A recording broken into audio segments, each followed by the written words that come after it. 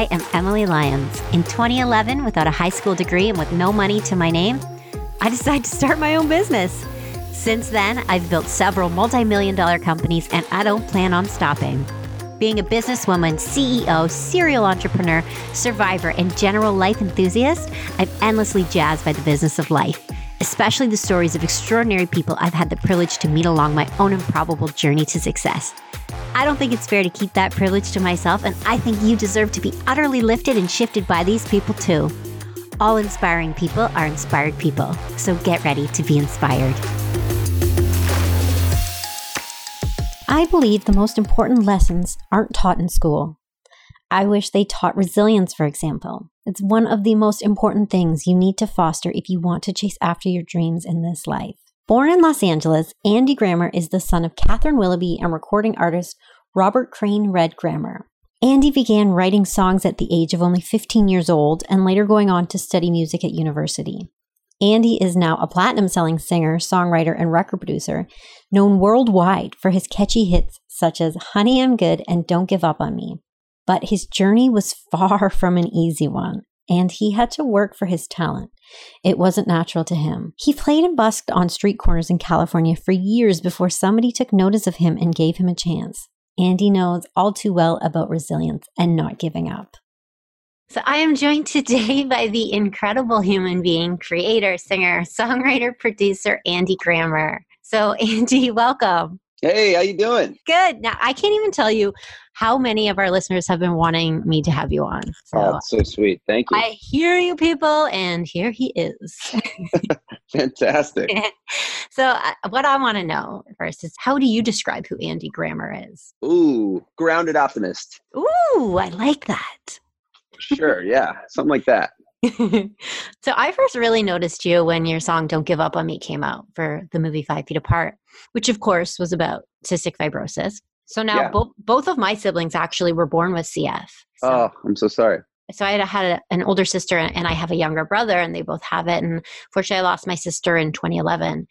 So I've always been my whole life very involved with the CF community. And that song very much became an anthem in the community and still is to this day. Yeah, I have friends, and one specifically that comes to mind named Stephanie. And she was very, very sick last year and dying and in the hospital for months.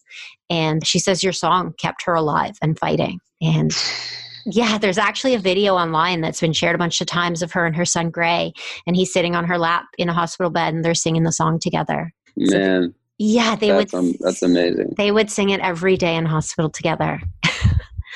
You just don't know when you're writing something.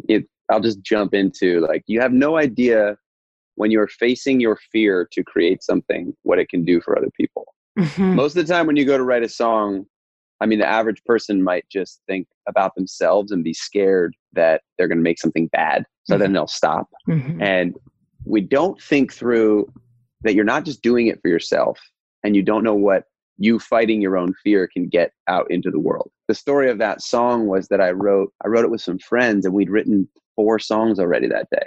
Wow. And we were just kind of getting ready to throw in the towel because that's so many songs in one day. And they're all okay, but none of them were really like crushing. And then we just decided to just not give up and write a song about not giving up writing songs. And so we kept pushing, and then this song came out really fast. And then it has done so many sweet stories like the one you just told me. It just makes me want to encourage anyone who's listening, who's creative or doing anything in their life, that they feel the resistance or feel the fear of even starting something. And you just don't know how it's going to help everyone if you push through yourself. You know? Like, it's literally saved lives. It's really, really wild. Was there any other inspiration other than just keep going writing songs that day? Was there something? Yeah, I think I was, as a musician or anything in entertainment, you can feel, you're running a business, and you can feel that if you don't have magic, everything crumbles, which is kind of a high bar, very intense, to be like, you need to capture something that is actually very useful to other people and makes them feel a certain way. Mm-hmm. And so I felt like I hadn't caught magic in a while, and it was starting to get to me. And so there was some of that in that song as well. I'm just like never giving up, to keep trying to find we call them unicorns, the songs that poke through and actually touch people, Mm-hmm. Hit you in the feels. Yeah. Did you have any connections to cystic fibrosis? I did not. And then one of my best friends, Justin Baldoni, had directed this movie, and he called me and asked if I had any songs that would fit in it. And I'd just written that song that week. So it was kind of like fate. Yeah. It worked out really perfectly. And then because of that, I've really developed a sweet bond with the CF community. And, well, you're loved for sure. Man, it's so sweet. I had already kind of done a decent amount of singing at hospitals, but now I'll actually ask if there are any CF patients. If I get to go to a hospital. Bless. It's really sweet. Yeah. And the song being a hit and that movie, of course, also brought so much needed awareness to the cause. Yeah, totally. So great. And I'm not sure how much you kind of know about the current situation with CF, but some breakthrough drugs actually were developed recently in the States. Really? Yeah. So last year it was actually groundbreaking. They developed a drug called Trikafta, and it's a gene modulator. So it actually corrects a lot of the disease, and it basically takes it from a terminal disease to a manageable illness. So It's actually insane, but we have a huge fight here in Canada because 18 other countries have it. They all jumped on board except Canada. So there's people here, and obviously it's not really a disease that you can wait because it's progressive. And once you get a double lung transplant, which is inevitable if you don't have this drug, you can't take this med. So again, Don't Give Up on Me has once again become sort of the anthem. We were, me and a group of CF fighters called CF Get Loud. We were really advocating before all of this happened with the lockdowns and going to City Hall and doing press conferences. And great. Awesome. Once again, as things start up and we start to rally, we'll be blaring it, using it as an especially because I think a lot of the patients kind of felt like the country kind of turned their back on them, giving up on them. And it's quite personal for me with my brother. Yeah, man. Wow. You had 2 siblings. Yes, both born in it. Part of your life. And it just totally skipped me. I don't even carry the gene, which is it's amazing. Crazy how bizarre things are. Yeah. As I was researching you, what I really loved was how your struggles came to be and how you actually, I think you got discovered while you were busking. Yeah. I street performed for about 4 years. That's wild. So did your manager actually just come across you performing? Yeah. He would come to the street and we would work. We started working together from that. He came around the end of the 3rd year that I was there. We were just like partners. He saw something in me and I saw something in him, and we just worked really hard together to make something happen. To go from the street to have some radio success is a pretty wild situation. Yeah. Yeah. I mean, for anyone, honestly, anyone who gets lucky enough to rise above the status quo in any art field is pretty amazing. Just a lot of hard work. Yeah. Well, I mean, you're going from panhandling, busking to going platinum. Yeah. What I find though is that really what it is you're going from not being of service to people to being of service to people. So if you're on the street and you've figured out a way to really make someone feel something or fall in love with a song or something, you are on your way. The impetus for someone to give you $10 on the street because they're like, oh my God, that guy, or wow, that girl just blew me away, is a similar impetus for a radio station programmer to be like, oh my God, you know what? I'm playing it. This is crazy. So you go from being not of service to someone to somehow being of service, and to get there just takes so much intensity and work and perseverance. Because when you start playing music, I always like to say, you're not doing the service. You think you are. You're like, all right, I'm playing music for everyone. But everyone's probably giving you their attention at the beginning. We've all went to a friend's show and been like, I'm doing you the service here. I'm not getting anything from you. So if you're really kind of self-aware and honest with yourself, it was 3 years of trying out different songs to get about 12 minutes of music that when I played them, everybody goes, whoa, that's really good from start to finish. And then from there, you take that kind of up the ladder. How did it change you, fame? Did you find it changed you? I was really lucky. I didn't have any real success until like 26, which is kind of a good age to get it. Is a good age. Right. So brain's fully formed. You're who you are. And I luckily got to do every job on the way up. So, when I first moved out here, I was street performing and then booking clubs and setting up gear for other people. And I took the very humble route. I don't know if there's a more humble route to take in the music industry besides like just staying out on the street for 4 years and trying to figure it out, and then booking other acts because the club won't book you. So then I tried to figure out any way that I could do it. So by the time that I had some success, I was just so intimately connected to all the lower rungs of the music industry. Listen, it definitely has an effect on you. I think there was some stuff that I had to learn about money. I think that we get taught in America that if you have money, you have no problems. And that's just not true. Or the effect that money has on other people in relationships. That took me a second to figure out. But everything, as far as like fame, I don't think I took like a huge dive or like went on any Coke binges or anything. I was already pretty much who I was. So you say authentic to who you are. Trying. Yes, I think so. Do you find that you're tempted to fit these molds that sells records? Yes, for sure. There's that. And that always makes bad art. It's just bad art. What we want from you, what the public truly wants from you is your uniqueness. That sounds like an after school special line. And when it comes down to it, the artists that are able to stand in their uniqueness, we're all super drawn to it. And that takes a lot of courage. And that's a whole other battle outside of just like learning how to write a good song is who are you? What are you here to bring to the world? Can you own up to that and stand up and be that? You know, that takes a little while to get centered on. And hopefully you have some success along the way trying to find that out. What's been the hardest part of your journey? You know, I think it's similar. It's like very universal, which is this idea that to wake up and actually add value to your fans in your shows and your songs. And it's just like you're constantly pushing a ball up a hill. And the bigger that you get, the bigger the ball that has to go up the hill. Yeah. So the hardest part is not letting that weight affect your smile. Oh my gosh, yeah. If you can figure out methods to not let it affect your smile, then you can still really find peace in all the good that you're hopefully doing. But it's so mental. The whole game is like a big mental game. That's the hardest piece, is the mental game of even if you have some success, you're still just dealing with so much rejection. Maybe not somebody telling you suck, but like I usually write like 100 songs every album. So that means that 90 of them don't make the cut. It's like a lot. That's a lot of time. That's a lot of days to come home from a writing session and be like, not today. Didn't get it today. And if you write 20 in a row that are bad, that's like a month where you went in, you gave everything you had and nothing really came out of it. And trusting the process and trusting that if you show up every day, things will work out. That's probably that's the hardest part. So how do you stay positive and keep going? I think now I've built enough of an understanding and a history that I know that that's true. The hardest part is getting over the first hurdle, believing that this works, that like it's more important, that the process is more important than the outcome. And people that can really just go after it that way, they win over the long haul. It's hard when you don't have anything to prove to anyone, or not anyone else, just to yourself. Year number 2 at the Promenade is way hard. So what does success look like to you? Success to me is balance.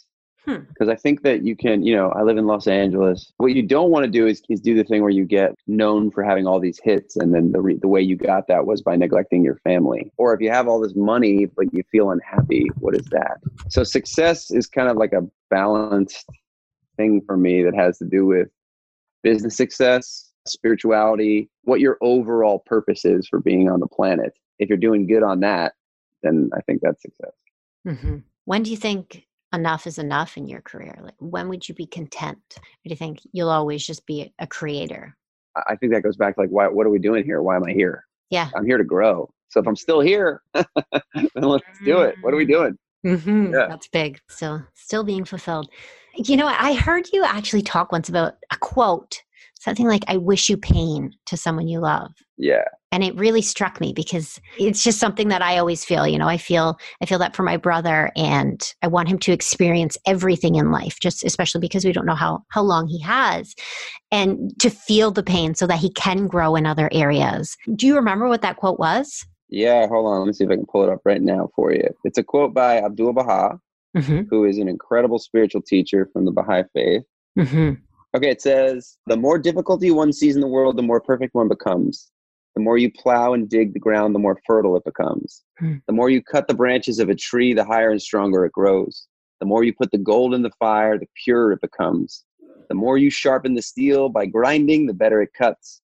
Therefore, the more sorrows one sees, the more perfect one becomes. It just kind of is that way, isn't it?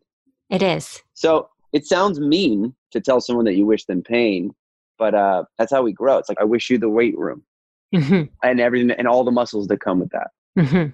There's no success without failure. No. And on our, we did a meet and greet on my last tour where everyone would come in, about 100 people every night before the show. I would offer my deepest pain and how it made me grow, which was that I lost my mother at 25. It gave me real compassion and empathy in a way that I didn't have. My life had been pretty privileged up to that point. And like, I just didn't know pain. So I'm like a happy dude. I'm the optimistic guy.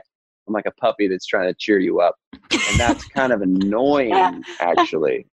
That's really annoying to someone who's been through genuine tragedy or struggle. You want someone to come at you from a place of understanding, not from like blind happiness.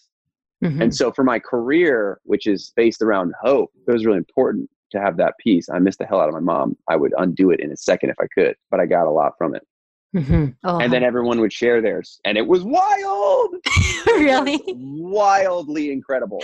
Imagine for an hour a day, hearing the most dark things that you could imagine have happened to people, and them standing in a powerful position telling you how they grew from it. Wow. It's just like reframed struggle and difficulty for me on like a cellular level. That was really, really powerful. Well, I know when I lost my sister, it completely changed me, rocked me to the core. Like you said, How for the better? I didn't know pain until then, but it changed my life for the better for so much in so many ways. And I've gone on to help so many people. And it forced you into like a service place with other people? Yeah. So I launched the Julia Lyons Foundation, where we support CF families all over Canada that need to relocate for treatments and things like that. But just also a mission with different things with business and how I do my businesses and how I grow them and what I do with the success from them.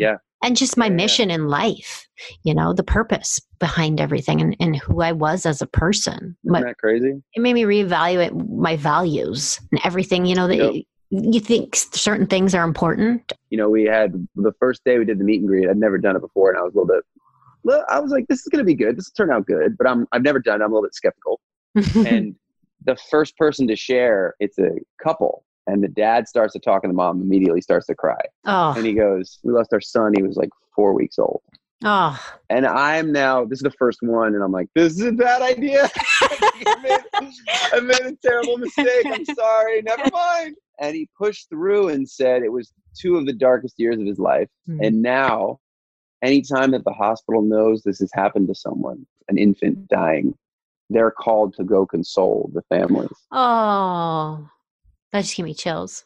Oh my God, right? So he's like, it turned us into this level of servant that we could have never been. And the work that we do around these other families is like so next level.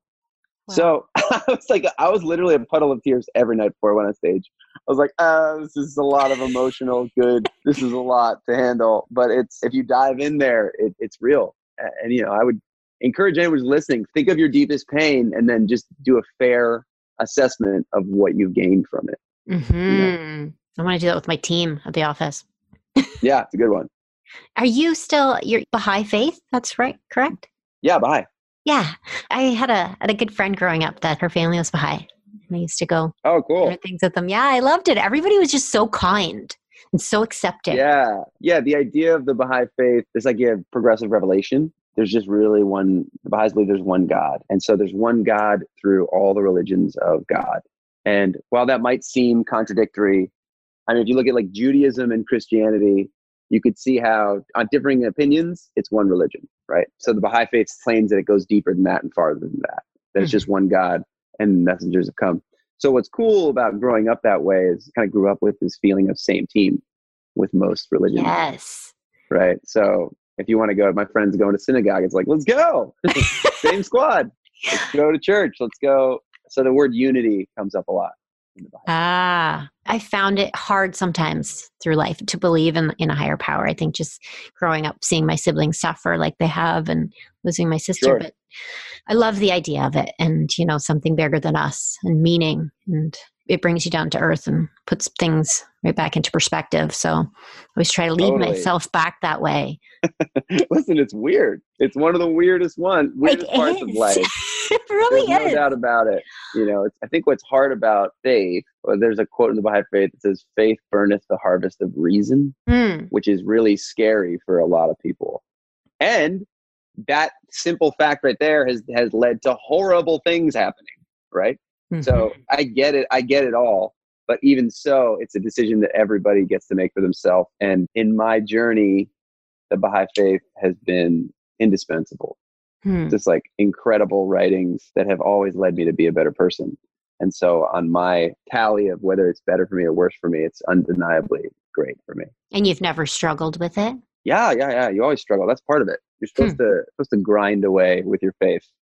I think that if you don't do that, that's what leads to blind faith is scary. But I think that you're supposed to, if something doesn't feel right, you're supposed to dig in, try to figure it out. Constantly reevaluating it and why. Yeah. And I had my moments of, well, screw this. I'm going to go try something else. I'm in Santa Monica tonight. I'm going to go drink a beer and see what happens. Because in the Baha'i faith, like, there's no alcohol, there's no sex before marriage. There's a lot of things that could seem extreme, and you're just trying to live up to a standard. You're just trying. Some people are doing better than others, and it's not anyone's place to judge. But what I found was when I stick to kind of the writings, it's like the difference between, like, right now I'm on like a good eating schedule because of this quarantine. I just work better when I eat this way. Like, my whole being, my whole life is better. I'm happier. I have more energy when I'm this way with food. And I find that to be true spiritually when I stick closer to the Baha'i faith. And it's very, very similar. Like, I'll have moments where I'm like spiritually fat. I'm like, I feel terrible. Got to get back on the treadmill. Yes. It's not like you just go, okay, cool, I'm this and I'm great now. That's a work in progress. So you don't drink? I don't drink. No. I don't drink either. I haven't drank for almost 10 years, I think. Oh, really? So have you ever had a drink? Yeah, I did test the waters sometimes, like a couple times in high school, a couple times in college. And it was pretty clear to me that it didn't work for me. As soon as I stopped drinking, my life got infinitely better. I think that there's a lot of ways outside of drinking that we're all pretty good at kind of numbing or the pain, or, I think there's probably an AA meeting for most things right now. There's like meetings for just about anything, as we're all very good at escaping our true nature. But alcohol just was very easily like not my thing. And it was clear to me that wasn't my problem. And it probably also kept you on track with your career because you didn't fall down the path that a lot of artists do with addiction. Sure. I think for sure that one was an easier one for me to just step away from. There's other ones that were like a little bit harder. What I like to try and do is debunk the idea that anyone has it right or like easy. With my latest album, was called Naive, which is all about, I know you think that me being positive, not you, that just like some people might think that being positive is a naive stance, but there's actually a lot of fight and intensity to stay positive in a dark world. Oh, 100%. So that's another place where like, don't give up on me comes from. So if you are someone who casts judgment on, they're just like, they're religious or they're just pure or whatever, it's like, no, there's a grind that goes on behind that to try and fight for something that you believe in. Behind the smile, there's a lot of stuff that goes on. That's powerful. Yeah. Something I talk about quite often is leaving a legacy, and importantly, leaving a positive legacy behind. Do you ever think about that and what you want yours to be? Legacy.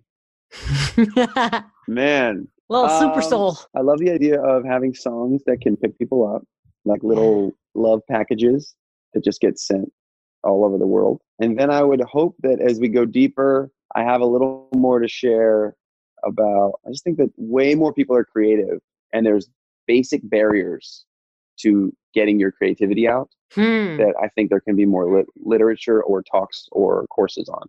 And I'm interested in trying to help with that. For my birthday this year, I invited 20 songwriters in Los Angeles that didn't have hits yet. And I brought them into my house and just gave them about an hour and a half of thoughtful advice and pep talk about your biggest issue right now is your brain to getting over the hump. And the idea that you think that some people have it, I like to try to dispel.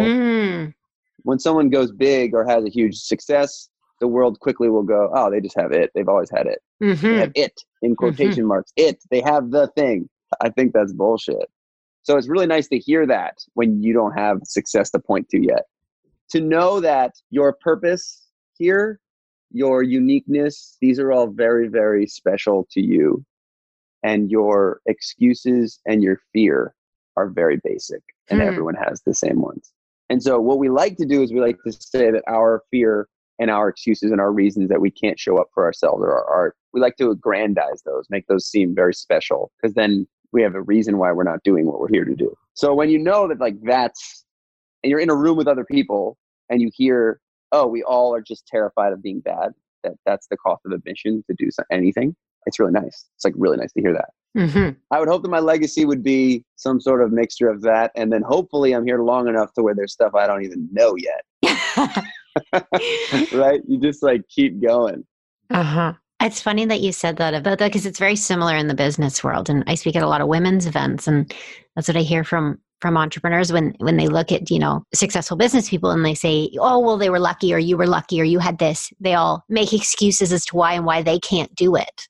And so that's what I talk to them about. I know it's all problem solving, and literally anybody can do it. Anybody can do it.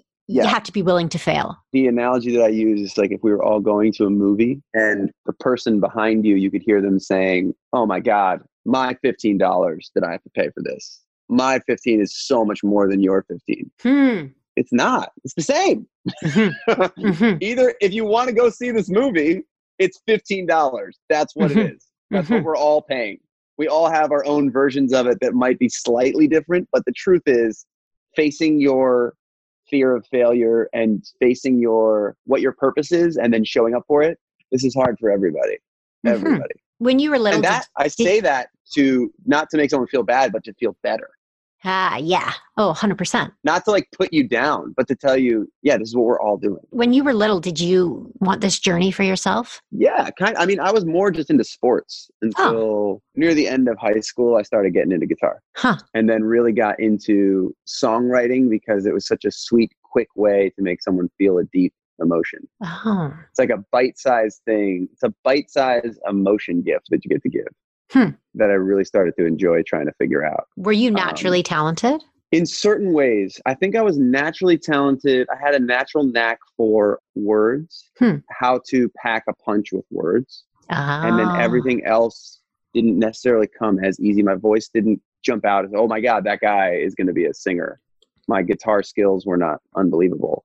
So it's really funny because at school, when I went to a music business, I was kind of an ugly duckling because all the things that you could measure, I was bad at. Right? Oh my gosh. You send me to go do classical guitar, and I'm like, oh, I'm bad at this. And not just like, I'm like, oh no. Every Tuesday I show up and Ron Borzon would be like, why are you here? This is bad. This is really bad. And then we'd get into jazz class. There'd be these jazz hangs that would happen at the cool jazz house. And I would go and just love hearing everyone play. And at that point, that was just not my skill set. Still, I'm learning. I've actually, in this quarantine, been doing a lot of music theory. But my real skill is melody and lyric. So I always think it's really funny when people who went to school with me must really be confused. That guy, he couldn't do anything. And I would spend the majority of the time in a practice room not doing scales, but figuring out, okay, why do these words make you feel something over these chords, which is a different skill set than can you play Bach or can you play this Jimi Hendrix solo? I'm like, no, definitely can't. But I do know that it's really hard to get a song like Don't Give Up on Me to not feel cheesy and to reach into your soul and convince you to keep going. Yes. That's really hard to do. When you start to try to write it, you realize, whoa, it's like sand that falls in your hand because it sounds cheesy. Go try to write a song called Don't Give Up and have it not be cheesy. It's freaking hard. So like getting ideas across through music that make you feel more emotional, whether that be making you feel happy, make you feel somber, making you feel empowered. This is a very interesting skill set that I think is, as a pop songwriter, that's the most important thing. 100%. And the best ones have that gift because it really evokes that emotion in you that's memorable and makes it stand out. Yeah. But if you write 20 in a row and they're not good, you can then be questioning, like, what am I doing with my life? What the hell, a year and a half, 2 years into street performing. It's like, what the hell is going on here? I know I'm making like slight progress, But what's really hard with art is that it's either working or it's not working, mostly. So you're either making someone feel something or you're making them feel nothing. I always say other jobs, I imagine that if you get hired to be like a banker or something, they might do some training on the job, or, you kind of get told how this works and you get better at it. With art, there's no one paying you to train. And unless you make someone feel, oh my God, that's beautiful, or oh my God, I need that, it's just like a big zero that comes in. Wow. So it's a lot of faith that, and then when you finally turn the corner, then a lot of stuff can happen really fast because everyone can feel it at the same time. One of the best lessons for me as a street performer was that you made all your money at about 1 or 2 points during the day, but I'd be out there for 10 hours. Oh, wow. So I get there, wait for a good spot, and then in Santa Monica, you had to move every 2 hours. But what you were waiting for was the conditions to be correct and the right song to hit a population when the conditions were correct. And then when it was correct, everyone would agree as a group, like, whoa, we all felt that, and they'd reach for their wallet. But that's really hard to get everyone to feel that way. Do you ever get imposter syndrome still? Every day. I've started doing poetry as well. I'd start my shows with poems. Wow. And one of the poems that I wrote and just posted the other day was, if you don't feel like an imposter daily, you're probably not trying enough new things. Oh, I love that. Right? I'm going to write that down. Like, it means that you're staying in your lane too much. Oh, yeah. I think one of the cool parts of 2020, while there are many difficult parts, a lot of us are able to break down this idea of, I'm a book writer. That's all I am. Like, well, there's so many things you can do right now. All the technology's here. Are you sure you don't want to be a cooking show host too? You probably could if you have enough persistence to go after that. Or, we're all just like very open to a lot of different things. I think that's sweet. That's one of the positives of today. Yeah. I mean, you can literally start anything really if you have Wi-Fi. Yeah. You got Wi-Fi and, you're focused on how to get good enough at something to be of service to someone else. So you can do it. I don't want to take up too much of your time. I just wanted to say, so how are you staying positive, with quarantine and a newborn baby? Congratulations, by the way. Thank you so much. I think it's really about, one of the gifts of this, which is hard to say gift based on my situation. I'm very blessed and lucky, right? I know there's a lot of people who don't have the situation that I have. So first, just respect to anyone that has a very different situation than I do. But for me, it's been just really being aware of what's different and awesome about what's different for me. So what's awesome is the intense amount of time spending with my family. I already would have left on so many shows. So the downside is like, there's no shows. Yeah. Holy shit, there's no shows. Wow. Well, who am I if there's no shows? And then you get to like start growing in these other ways because you're being forced into these other areas. Yeah, there's been a lot of really cool pieces. Like for me, it's hard to eat healthy on the road. Oh, even if you try, it's hard. And so, some of my band members who are stronger than I am, my bass player is just like a workout-aholic, and he always makes the right choices. But it's harder for me. So to be home and have a very, very consistent idea of what you're going to have every day has just left me, lost some weight, feeling pretty good. That's been my favorite thing for sure, is just eating healthy, eating so healthy and getting on new supplements and really focusing on just, health and fitness. And it's like, whoa, it's really taking a back seat, and I feel phenomenal. And I've really been getting my family every day to do 5 things they're grateful for, telling me what they are. And I think that's really helped to stay positive because there still is so many amazing things to be grateful for. So we just did this video yesterday. I'm sorry, keep going. I'll cut you off. No, go ahead. For somebody else, we're making a video telling them about what we do on tour. One of my backup singers one year brought this to me. His father was a pastor, and he shared that this is what they used to do. And to do it with your family, we just did it with my family yesterday. You have a chair that someone has to sit in every night. And how big is your family? My family, there's 4 of us. 4 of you. Mm-hmm. So you put one person in the chair, and then everybody else has to say what they love about it. Oh. And, my band has got 8 people in it. So you sit down before you go on stage, one person each night, and 7 people get to tell you what they love about you. And I love that. So simple and so profound to just create a space for all these things that we think the other people know. Mm-hmm. But then when you hear it, you're like, whoa, that feels really, really sweet. And it's really fun to say and to do. So that's a good idea. I'm going to do that at my office too with my staff. Oh, yes. Do it with your staff. It's so great. Oh, that's amazing. So what's next for you? I got a lot of new music that I think is that I'm very, very excited about. So we're pushing that. It's kind of day by day right now. It's hard. I think really. We're all kind of being creative, making a lot of plans in a lot of different directions, and then kind of riding the new normal for a little bit. Looks like I won't have very many shows for a while. So I'm finding my rhythm of what the next year brings. I'm kind of into it. Right now I'm doing a lot of research about, okay, so what do I get to dive into that I usually would be on 4 airplanes this week, and now I got a lot of time to figure out what to fill it with. So we're making some decisions and haven't made any quite yet, but there's cool stuff coming. I do like the little break. Yeah, totally. So where can people find you? Hit me up all over the place. Hit me on Facebook, Instagram, TikTok, all Andy Grammer all across the board. Actually, yeah. And then I have this texting service that's really, really cool. I was on this for a while. I don't know. Do you have a text number as well?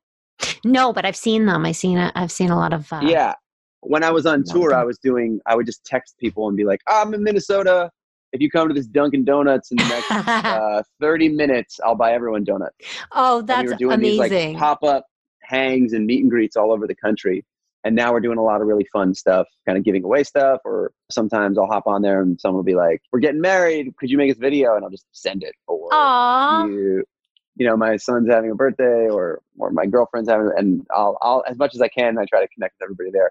So if you that's like me really kind. And you're listening, it's 323-329-6227. I try to respond to as many people as I possibly can. So do you have, how does that work? It goes to a separate account that you log into? Yeah. Okay. Yeah. And I text people back. It's awesome. Wow. That's amazing. Well, thank you so much for your time. Yeah. This was amazing. And thank you for everything that you do so much love. The community. Thank you. Sending you tons of love too. Thank you. Thanks, dude.